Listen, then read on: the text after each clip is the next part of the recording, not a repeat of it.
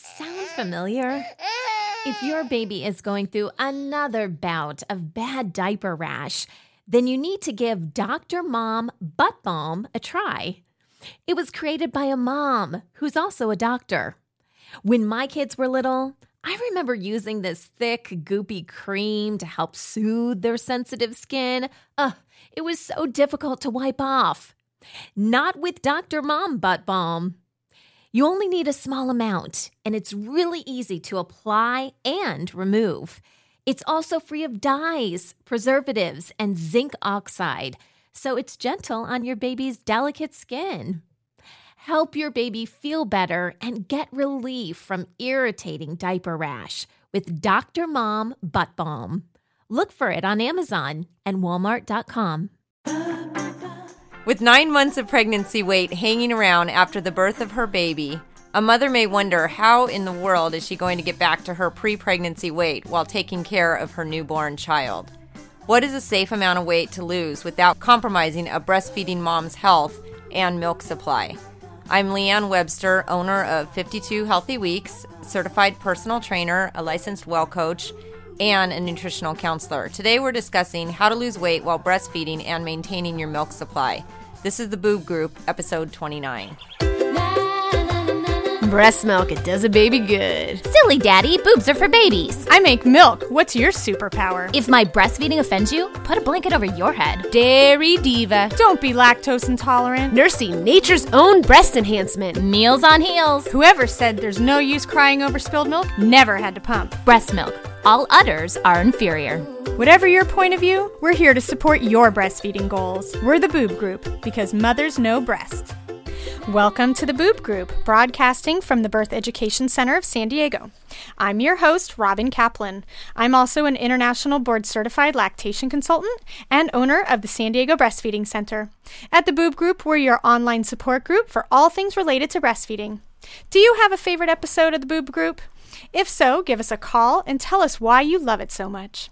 All you have to do is call our hotline at 619-866-4775 and leave a message on our voicemail. We'd love to share it on an upcoming episode.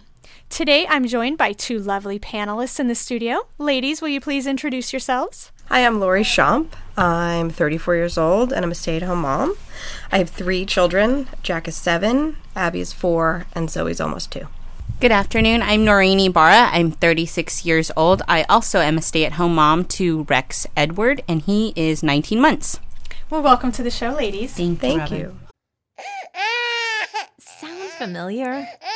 If your baby is going through another bout of bad diaper rash, then you need to give Dr. Mom Butt Balm a try. It was created by a mom who's also a doctor. When my kids were little, I remember using this thick, goopy cream to help soothe their sensitive skin. It was so difficult to wipe off. Not with Dr. Mom Butt Balm. You only need a small amount, and it's really easy to apply and remove. It's also free of dyes, preservatives, and zinc oxide, so it's gentle on your baby's delicate skin. Help your baby feel better and get relief from irritating diaper rash with Dr. Mom Butt Balm. Look for it on Amazon and Walmart.com.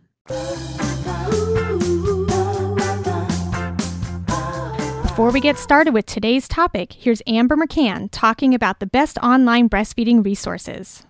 Hello, Boob Group listeners. I'm Amber McCann. I'm an international board-certified lactation consultant and the owner of Nourish Breastfeeding Support just outside of Washington, D.C. I'm here to answer some of your most common questions when it comes to finding quality breastfeeding resources online, such as, I think my breasts just don't work. I've tried everything. Have you ever heard of insufficient glandular tissue or hypoplasia? Neither had I until just a few years ago, and I eat, sleep, and breathe breastfeeding. Recently, my good friend and expert on this condition, Diana Kassar-Ewell, was on a Boob Group episode called Breastfeeding and Hypoplasia. It's episode number 20 if you want to check it out. Sometimes she says the boob fairy just didn't arrive. This condition is where a woman's breasts didn't develop as they should. It is devastating for many women, and many go through weeks and months after the birth of their babies trying to figure out why their bodies don't function as they should. But with the power of social media, they are coming together, brainstorming solutions and finding support.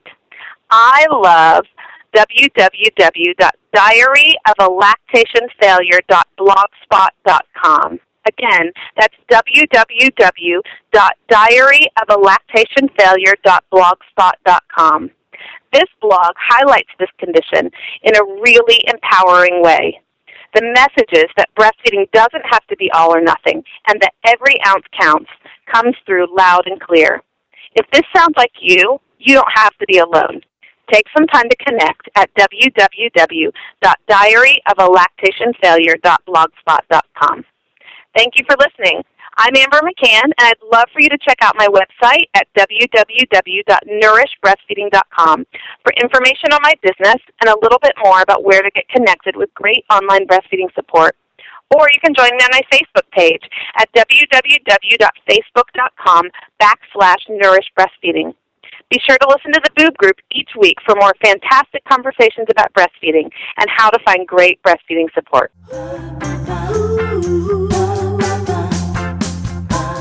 Today on the Boob Group, we're discussing how to lose weight while breastfeeding and maintain your milk supply.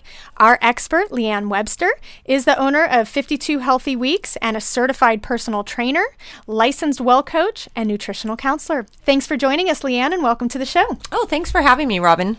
So, Leanne, when is it an appropriate time for a mom with a newborn to begin thinking about losing weight and exercising? Well, she can actually begin thinking about it in the hospital, but in terms of actually starting to do something about it, I think the most important thing is to get doctor's clearance, especially if she's had a C-section.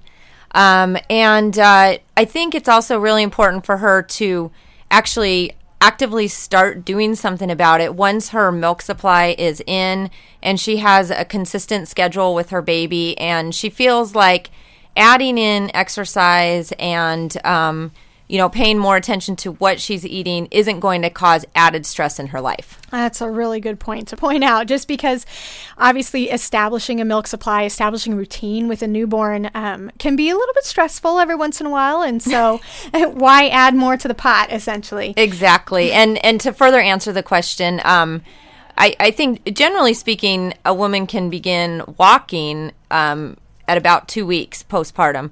And with the C-section, though, a lot of times, many doctors won't give clearance until about 4 to 6 weeks. Yeah, and the amount that they're walking as well. Like I remember 2 weeks postpartum, I decided to walk a little bit further than around the block. Right. And I was paying for it. Yes. Just in pain. Yes. Not necessarily milk supply, yes. but in pain afterwards. So. And I actually paid for it in milk supply because back when my son was a newborn, I did not have a lactation consultant, and I really didn't know. So it would have made a huge difference for me. Yeah. Okay. Leanne, about how many calories a day does a mom need to consume to maintain a healthy milk supply? Well, they've done a lot of studies on this, and what they've found is that regardless of a woman's height or weight or age, when her calories drop below 1,500, then her milk supply starts to decrease. So the recommendation is to decrease your calories no more than 15 to 20% of your daily caloric need. But if that ends up being, so let's say your daily caloric need was 1,700 and you decreased it by 15%, you're going to drop below 1,500. So you got to make sure that it stays above 1,500. Okay. And I've heard also that about 1 pound a week is safe for a safe weight for a mom to lose while she's breastfeeding. And you had kind of alluded to this. Why is it not a good idea to lose weight too quickly? Okay. So in order to lose 1 pound a week, you have to have a caloric deficit or enough exercise going on that you've got your 500 calories below your daily caloric need. That's a lot. And that is going to take most women below 1,500 calories a day. So that means their milk supply is probably going to decrease. So it's probably a little bit safer to actually try to go for about a 0.5 pound a week. And I think the key really is to develop consistent habits. nourish your body, and make sure you're getting enough sleep. And then those things will fall into place, and then the weight will start to come off. But if you don't establish the habits and you just, think constantly about, I gotta lose that weight, I gotta lose the weight, your milk supply is going to go down. Yeah. Ladies, when did you start thinking about losing your pregnancy weight after your baby was born? Noreen? I think the most exciting part about breastfeeding was that 20 pounds came off in the first, before you get clearance to exercise. I mean, I got the clearance, but in my head, I was like, what does it matter? I just lost 20 pounds.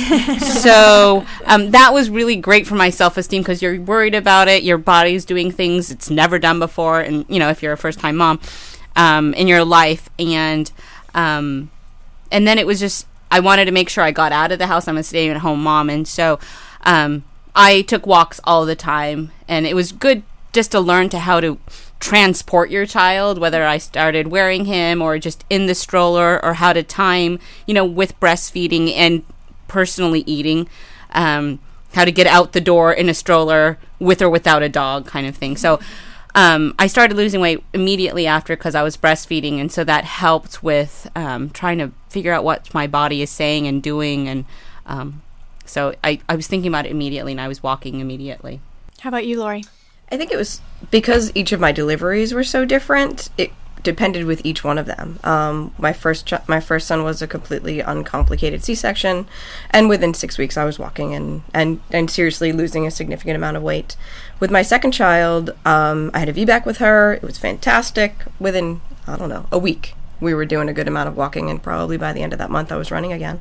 And then with my third child, I had a emergency section that resulted in a significant infection. So it was 8.5 months before that wound was fully healed.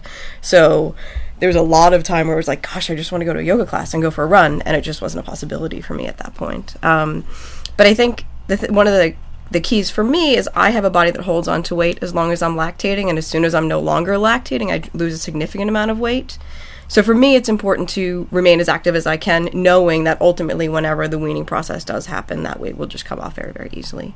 That's a really good point. We were talking about this in a Preggy Pals episode about even though you burn about 300 to 500 calories a day while you're breastfeeding, some women drop it off and they weigh less than they did before they were pregnant. And then other women tend to hold on to it until they wean. And so it's definitely kind of seeing how your body holds on to all of this. Yeah, it was only that one, my oldest weaned before the pregnancy of my second child, and I lost like 40 pounds in 2 months. People were like, oh my gosh, are you okay? And I was like, no, just all that weight I was holding on to finally went as soon as he weaned.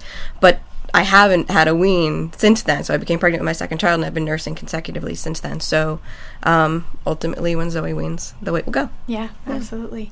Leanne, what recommendations do you have to eating enough calories but still supporting weight loss? Okay, so I think the main thing is to eat nourishing calories. And I know it's very difficult as a new mom or a lactating mom to because you've already got so much going on to spend the time to cook and do things that are really nourishing. So some things that I recommend that are really easy: fruits and vegetables, nuts. Nuts are a great source of protein, and walnuts in particular are very high in omega-3 fatty acids, which are very important, especially for a nursing mom. Beans are very easy. Just open a can of organic beans if you don't have the time to make them yourself. And oatmeal is another good one. So I think that the key is to focus on nourishing foods, and also to make the time each week, even if it's 30 minutes, to organize your refrigerator and make a list of what it is you want to eat during the week and what you need to have on hand. Because that's such an important thing. It's one of the things that I've done in the past year or so is that, and my kids are they're older, 5 and 7, but still before I go shopping Sunday morning for some of the stuff that we're going to use for school that week, I sit down and think about what I want to cook that week. And a lot of it I actually cook Sunday afternoon because it's mellow. No one's really doing anything, especially in football season. Everyone's watching football. It's totally fine. But I find that I can make, spaghetti sauce, some chili, some other things that I actually can use throughout the rest of the week that I don't have to think about when I'm rushing home, bringing my kids home from school. And also when my kids were younger, my crock pot was totally my best friend as well, because it was just one of those things that warm, nourishing foods at night that I didn't really have to think about at 4 o'clock in the afternoon. Exactly. And I think also the crock pot is a great thing to use because you're almost guaranteed to have leftovers. And for a mom that's nursing and just really, really busy, just knowing that you can go into the refrigerator and have something nourishing on hand for lunch or for breakfast, lunch, and dinner. I mean, you can have chicken noodle soup 3 times a day if that's what you need to do. But having that on hand is everything, really. So, Leanne, what are your favorite go-to meals, like for breakfast, lunch, dinner, some snacks? You mentioned nuts, things like that. But sure. What are some easy things that moms can kind of just grab and eat that are or make very easily? Okay. One of the quickest, easiest things, and in fact, I did it this morning. I just took a cup of blueberries, a yogurt. You always want to look at sugar. Try to keep the sugar low in yogurt, and some very natural granola. I particularly like the Bare Naked brand. They sell it at Target. The sugar is only 4 grams a serving. And just mix that together and you've got yourself a yogurt parfait. You've got great calcium. You've got great fruits from the blueberries. And you've got yourself a really healthy meal for breakfast. There are some instant oatmeals if you just don't have time that are fairly low in sugar. When you're looking at the ingredients, though, make sure they don't have aspartame or anything that's artificial. You can also make oatmeal the night before in the crock pot with walnuts and apples. Just throw that in the crock pot with a little bit of cinnamon. It takes less than 10 minutes to prepare, and then you've got a nourishing breakfast. As far as lunch ideas go, I would say a bean and cheese burrito. Super easy, super healthy. If you happen to be gluten-free, then go with corn tortillas, black beans, tomatoes, avocado, a little bit of cheese. You've got yourself a really healthy, easy lunch. And then as far as dinner goes, just sauteed vegetables with chicken or wild-caught salmon, which is very high in omega-3s. Fajitas are great if you are looking to, spice things up and add in more vegetables.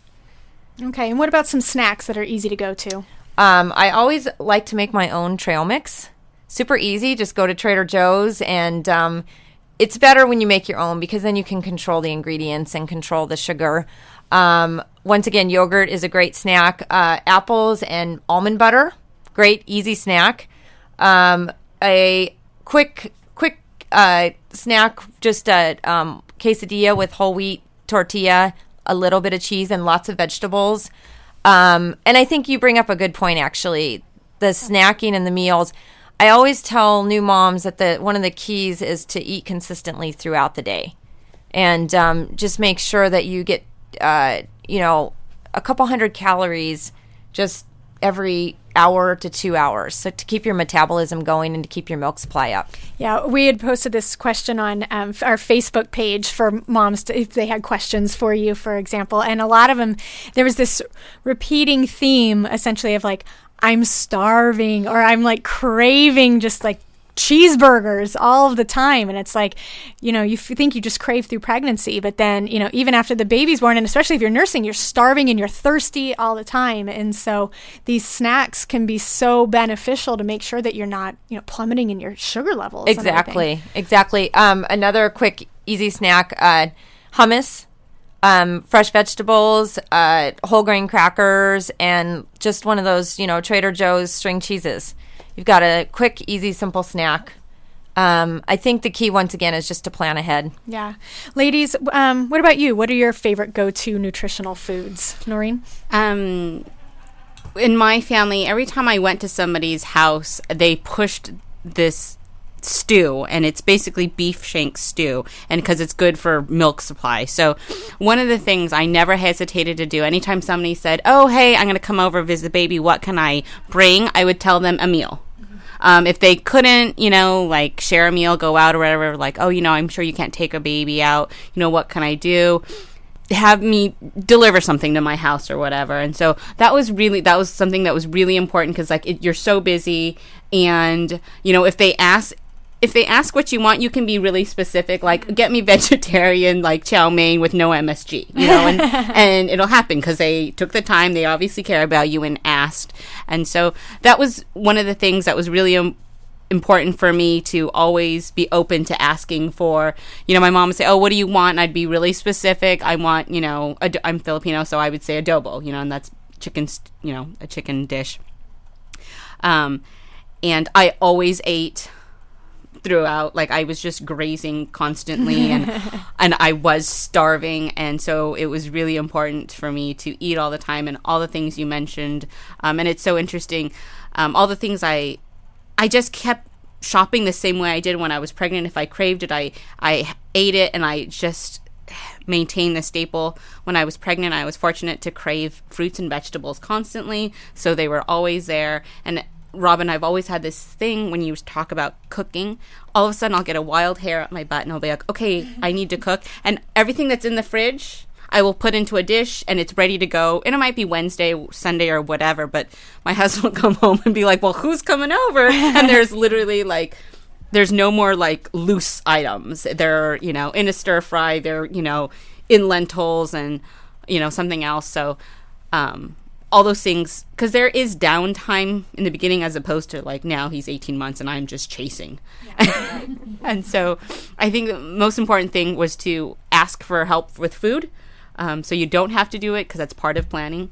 But also cook when you can, like Robin mentioned. Yeah. Because you have to be, all of a sudden you're starving, or you forgot that you didn't eat for a couple hours and you're wondering why you're starving. Exactly. How about you, Lori? What are your favorite go-tos? We also meal plan on Sundays, so we sit, the five of us. The kids each choose a meal, my husband chooses meals, things along those lines, so that Sunday morning we go food shopping, and we've got a full list of everything that we need for the week. So it's never that like 4 o'clock in the afternoon, like, oh God, they have to eat again. Now what do I do? Because it's all already planned out. We do a lot of crock-pot cooking because my children go to 2 different schools, and I have the baby, and, life is crazy with 3 kids. So we do a lot of chicken breast in the crock-pot, so a couple cans of chilies, an onion, a couple of cloves of garlic, and then in a corn tortilla, or we'll use it later in the week for burritos, or we'll use it later in the week just on top of some brown rice.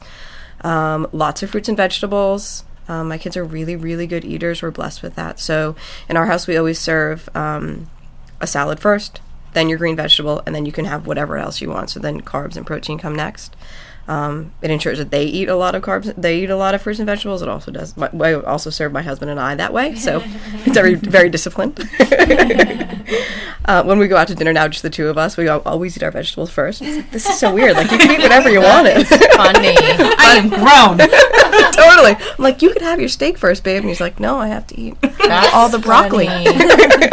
So we do a lot of stir fries and things like those. It's just super quick because it's so often that we're rolling in at 4:30 and we eat dinner at 5. So yeah. I think that the key for me, especially with kind of food specialty, sensitivities and things in my house, is the pre-planning. So if we're planned, we're good to go. If we're not planned, that's when you get caught and you don't make good food choices. Yeah, absolutely. You had mentioned crock pot and things like that. Leanne, do you have good resources of kind of your favorite places to find recipes? I do. And in fact, I think it's one of your favorite cookbooks too. The Slow Cooker, the best cookbook ever. Oh, yeah. That one's fantastic. Love that cookbook. And as far as I know, I saw it at Costco recently. And it is written by Diane Phillips. Another book I really, it's a new book. It's called The Mom 100 Cookbook by Katie Workman. Her recipes are all really pretty simple and fast. And, sometimes they may not use as many vegetables as I would like. So I just will make a side of sauteed spinach or broccoli or oven roasted cauliflower, which is one of our favorites. And then I also like the new Mediterranean Diet Cookbook. Great, simple recipes and very, very healthy. And that book is written by Nancy Jenkins. Oh, cool. A couple that I'd like to add as well, just because I think you sparked some ideas in my head too. There's one that we use a lot. I don't know the exact name, but it has something to do with cooking superfoods, and it's actually by like Martha Stewart's Living, and it's a really colorful, pretty book. I've got it too, but I can't remember the author. Yeah, exactly. So that was a really good one. And then we're a gluten intolerant family, and so my favorite book, which also has a website, is called Whole Life Nutrition. I love that book. And oh my gosh, the recipes in there are so delicious. They do have a decent amount of ingredients, but they're all like beans, vegetables, like all this kind of stuff, like stuff you want to throw into a pot of stuff. Right. But great ideas for salads, like thinking out of the box as well. And they just wrote a brand new book too, and I can't think of the name of it off the top of my head, but we'll post it on our website for links to these awesome cookbooks. How about you ladies? Anything off the top of your head that you love? I can't even think of the site. Totally random, of course, like, oh yeah, what is it? But what's really helpful for me is when you get to that point and you're in the position to plan, and you look at the stuff and you don't know what to do, and there's sites where you can type in like apples, walnuts and chicken, and you can get a recipe out of that, because you don't have time to find, like there's not a search little window on your cookbook for just those things. And so I like those types of sites a lot, because then you're like, okay, and then I improvise as to, like how else I make that up. Those are a lifesaver, because sometimes you're like, you get to that point where you're like, uh-oh, I only have this, and this, and I'm pretty creative in the kitchen, so I'm like, okay, I'll do that, or that'll spark an interest to get me doing something else. Cool. How about you, Lori? I'm a bit of a not rule follower. Awesome. Cookbooks don't really work for me. Cool. I'm like, the measuring, it's just too much. So unless I'm baking, I don't go from a cookbook place. No, that's fantastic. I wish I had more of a niche for that. I do improvise a little bit, but then on the spices, I get a little bit nervous. Yeah, that's true. When am I going to put too much But stuff it's a drawback when you do cook like that, and somebody goes, oh, how do you make that? Totally. No clue. Totally. No clue. We were always convinced that my grandmother, when she used to pass down recipes, used to leave out a couple of the ingredients, so it never tasted as good as her original. That's funny. So my mom will like piece together stuff, and she's like, I know there's oregano in here. Like, she totally lied. That is funny. All right. Well, when we come back, Leanne will discuss easy exercises to incorporate after you've had your baby, and how lactic acid can affect the flavor of your breast milk. We'll be right back.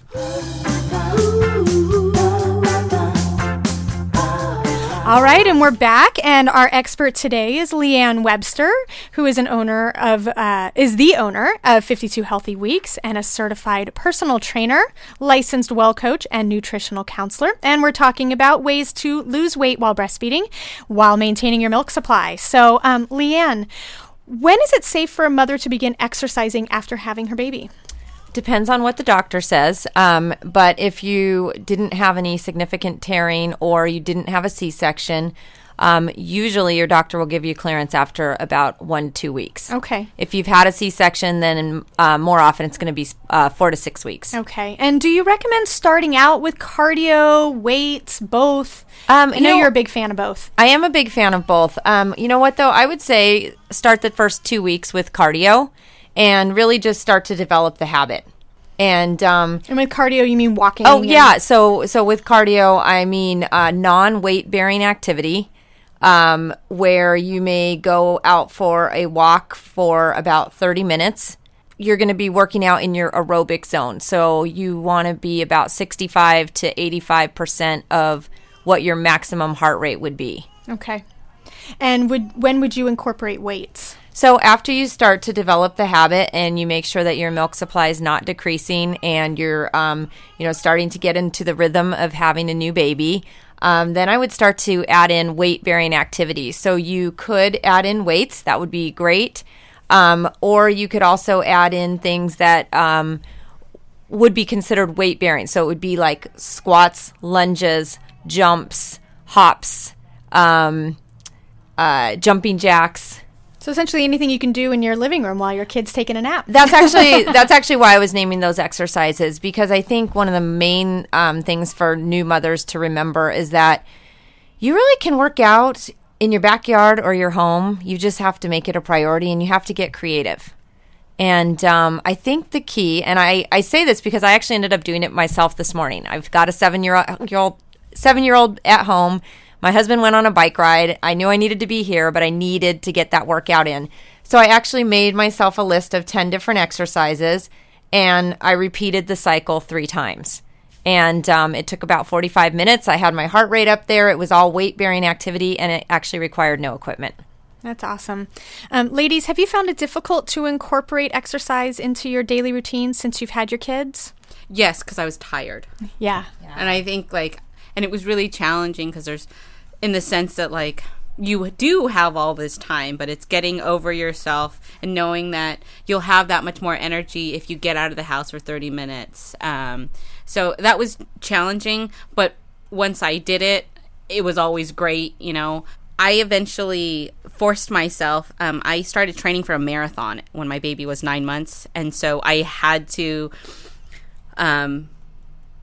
train, but specifically we had group runs on Tuesday nights and Saturday mornings. So then, there was quality time with whoever was watching the baby, and I was able to go.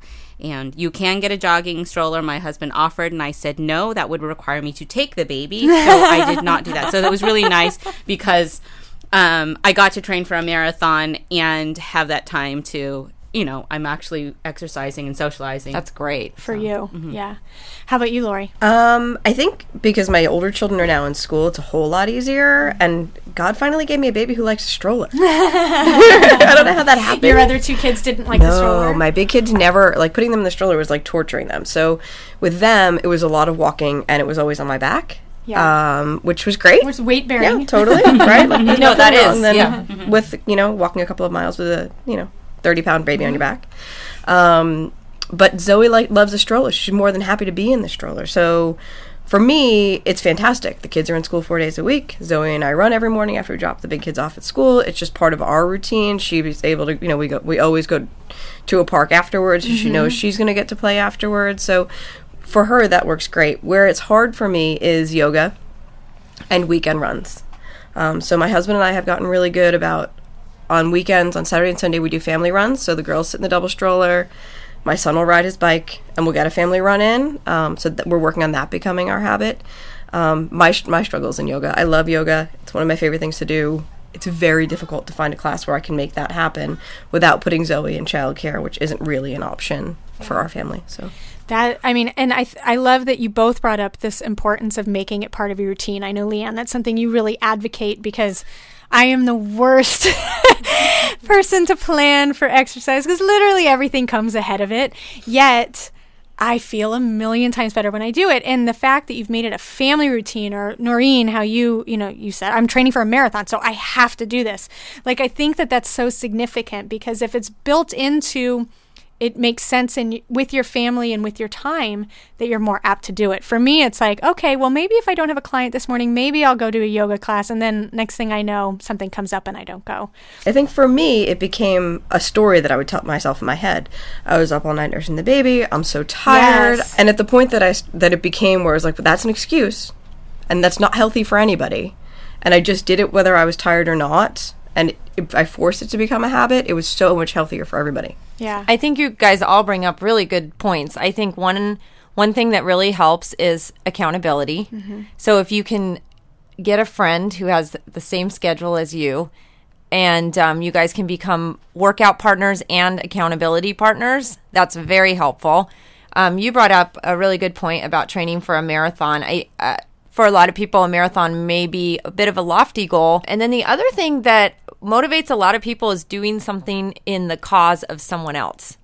So whether it be the breast cancer 3-day, or doing something for the Leukemia Foundation, or nowadays you can actually create your own event and raise money for it. So you may have, a friend in need, or some sort of cause or nonprofit organization. But sometimes that is what gets people to do things that are outside themselves, so they can be uncomfortable for someone else. That's such a good point. I totally did the 3-day last year. Yeah. And I didn't even train for it. And my mom had trained. My mom is in so much better shape than I am. I mean, she's a personal trainer as well.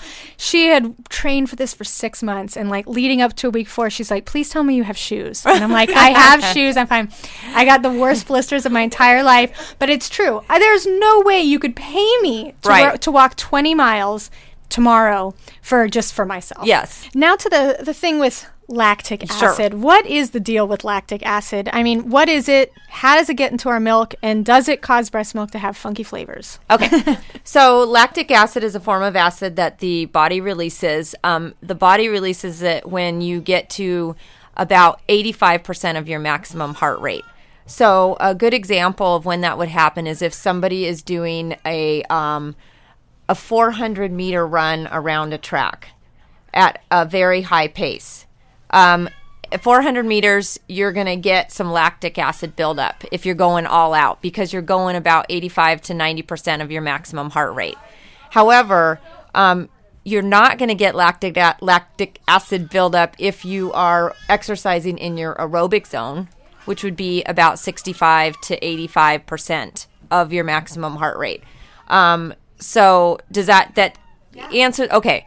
So does it make breast milk taste bitter? Well, from all the studies that they've done, the answer is yes, it can in the women that are doing the high intensity interval training. So what would you say their percentage that they're working at, like over 85%? Yes. Okay. Yes. And so also some people I talk about maximum heart rate as though it's just, something I talk about every day, which it is. For those who don't know, if you have access to a personal trainer so that they can figure out your maximum heart rate based on your resting heart rate, that's ideal. But if you don't have that access, a quick formula is to just take the number 220 and subtract your age from that number. So let's say you're a 40-year-old woman. So 220 minus 40 is 180. And then you're going to take percentage 65% to 85% is your aerobic zone. And anything above 85% is where you're going to start producing the lactic acid. Okay. Helpful? Yeah, okay. Absolutely. And I mean, I guess it's important to say too that just because your breast milk has lactic acid in it doesn't mean that your baby won't drink it. Absolutely. And that's very true because all the studies indicate that it only happens with a very, very few amount of women. So you've just got to try it and see, if it happens with you. And if it does, then just kind of reduce the amount of essentially where you're getting your heart rate up to. Yes. So that way you're not producing it. Exactly. Okay. Yep. Cool. And one of our Facebook friends, Misty, had a question for you. And it was, that's what she said. I definitely experienced a drop in supply with any significant exercise that she had with her first daughter. And she was wondering how to continue to exclusively breastfeed and exercise. Okay. So what I would guess is probably going on is that she may be doing a longer bout of exercise, maybe 45 minutes to an hour. Maybe she's burning around 400 to 500 calories during that time. And it's very possible that she's not increasing the amount of food that she's eating. So it's very possible that her daily calories are dropping below 1,500. Okay.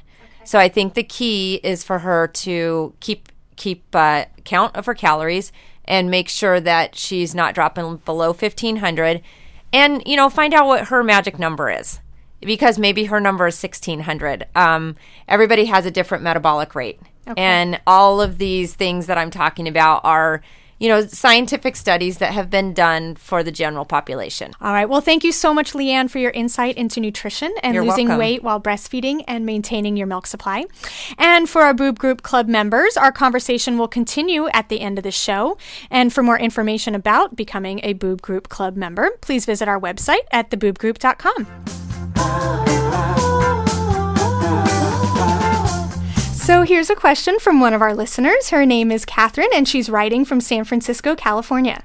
My baby girl was born about 10 weeks premature. She was in the NICU for a while, and she's home with us now. We are exclusively breastfeeding, and I'm considering getting on a regular feeding schedule as opposed to feeding on cue. I've been told premature babies don't often give the same verbal cues, such as crying, to indicate that they are hungry. What is the best way to handle this situation? Thanks. Hi, Catherine. This is Donna Rose Feinberg, an IBCLC in private practice in the Seattle area. Premature babies often need some extra help when it comes to breastfeeding. They may have started out not breastfeeding at all or breastfeeding for only a few feedings a day and had to work their way up to exclusive breastfeeding. In the NICU, babies are often kept on a regular feeding schedule, and it may be a challenge to adjust to a more unscheduled approach once you leave the hospital. Once a baby is exclusively breastfeeding and gaining well, it's fine to feed on cue. Early feeding cues include coos, rooting behavior like looking around for the breast, licking their lips, and putting their hands in their mouths. Crying is a later feeding cue, louder than the rest and definitely harder to miss.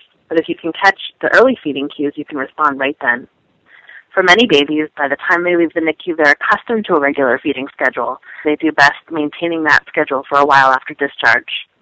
You may find a combination approach works well, expecting a semi-regular feeding schedule and then watching for cues around that time.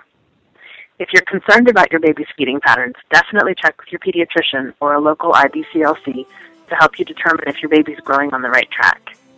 As long as your baby is gaining weight appropriately and having enough wet and poopy diapers, you can find the feeding pattern that works best for your baby and you.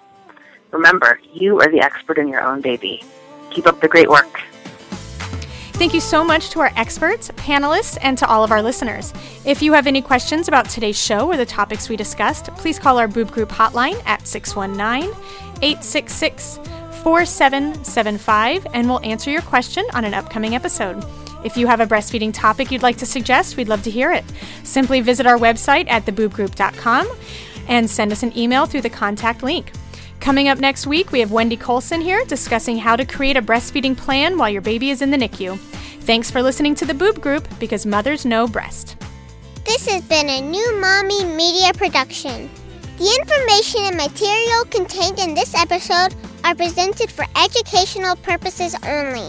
Statements and opinions expressed in this episode are not necessarily those of New Mommy Media and should not be considered facts. While such information and materials are believed to be accurate, it is not intended to replace or substitute for professional medical advice or care, and should not be used for diagnosing or treating healthcare problem or disease or prescribing any medication.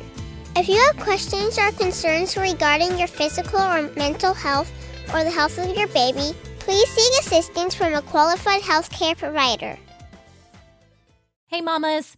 Don't forget to check out Mighty Moms. It's our online community built for new moms just like you. Not only can you connect with other moms, but you can also join us backstage for special mom-only online events. And you'll also be notified when we're recording, so you can join us as a special guest. Visit our website, newmommymedia.com, and click on the Mighty Moms banner. It's free. That's newmommymedia.com. See you there.